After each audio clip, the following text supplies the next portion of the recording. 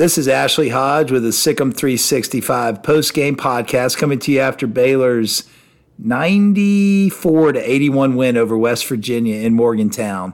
Great performance from the Bears. They really had things clicking offensively tonight. After struggling with turnovers so much on the road against Kansas, the Bears have put two really good back-to-back games of low turnovers on paper. Only 5 turnovers against Oklahoma, only 8 against West Virginia, 19 assists. Ray J. Dennis, 8 assists, 1 turnover. That's terrific. He ends up, I think, 16 assists to 2 turnovers the last 2 games. So you love to see that from him. Really efficient game all around from Ray J. He ends up with 18 points and made his free throws, 8 of 9 from the free throw line. And again, the great assist to turnover ratio. Great to see. Jalen Bridges in his second return home to Morgantown. He goes for 10 points, kind of a quiet night offensively from him, but he was good defensively, had a couple steals, had a couple blocks. Big performance from Jalen, just did the little things that the Bears needed. Jacoby Walter, struggled from the field a little bit, 4 for 14 from 3-point range, but I think he was 1 for 6 at halftime and started to see the ball go through the net in the second half. Ends up with 23 points, 7 for 8 from the free throw line. Good to see him get going. Jaden Nunn, another scorching hot game from Jaden. I interviewed him post-game. He was terrific, 5 for 9 from 3, 20 points on the night. He has 4 assists, 2 turnovers. Great floor game, good defense from Jaden, and follows up the terrific performance against Oklahoma with another great performance. He was 6 for 9 from 3 against Oklahoma, follows it up with a 5 for 9 3-point performance on the road, and you love to see that. The Bigs gave us some great minutes. Eve Missy with 13 points, and he gets 4 rebounds. Josh grabs 7 rebounds and gets 10 points, 5 for 5 from the field. What really stood out to me is that those guys were able to get steals at half court, especially in the first half, and they turned those into transition opportunities. I think Eve got it hit from behind from Kirk Carissa and didn't finish one of his opportunities there, but Bears retained possession. But Josh got 2 buckets in transition, and Eve got a dunk in transition as well. So good. Love what we saw overall. Mira Little got in there for 14 minutes, did some really good things, rebounded well, had a couple assists. Caleb Lohner 7 minutes, and Jonathan Chamwa-Chachua rounds out the playing time with 3 minutes. Langston Love was another no-go. Again, he missed his 3rd straight game, second or third. I think the 3rd leading scorer for the Bears, and certainly their biggest off the bench scorer. But he should be back for BYU, so the Bears should be at full strength. And you love to see that as they try to still hunt for a Big 12 championship.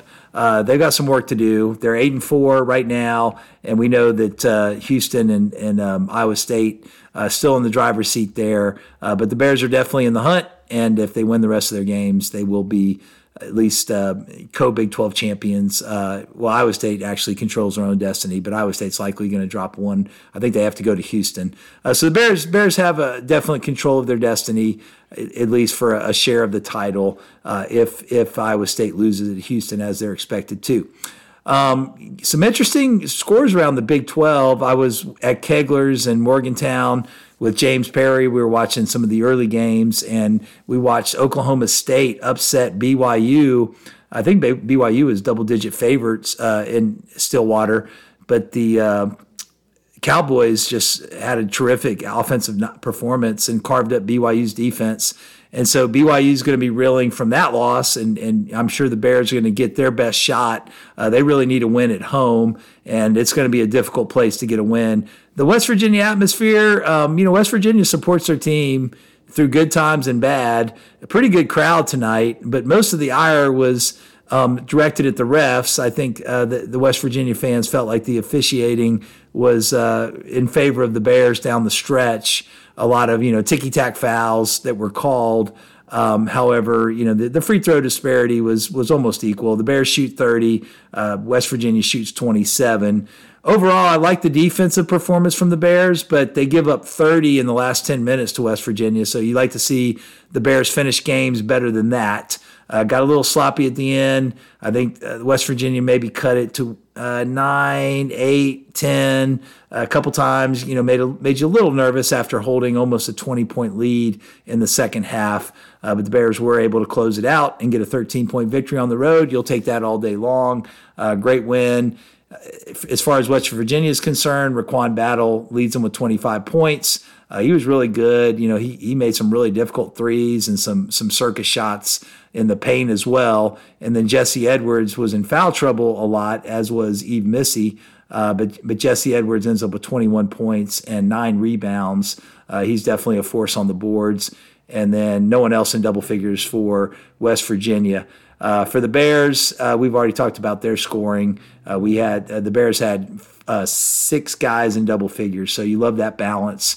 And 1.34 points per possession is terrific. That's really good offense, and you're going to win a lot of games if you can have that kind of offense of production, especially on the road. The Bears hold West Virginia to 1.16 points per possession. You like to see a little bit better defense, but again, most of that is the 30 points that happened in the last 10 minutes after the Bears had built a sizable lead.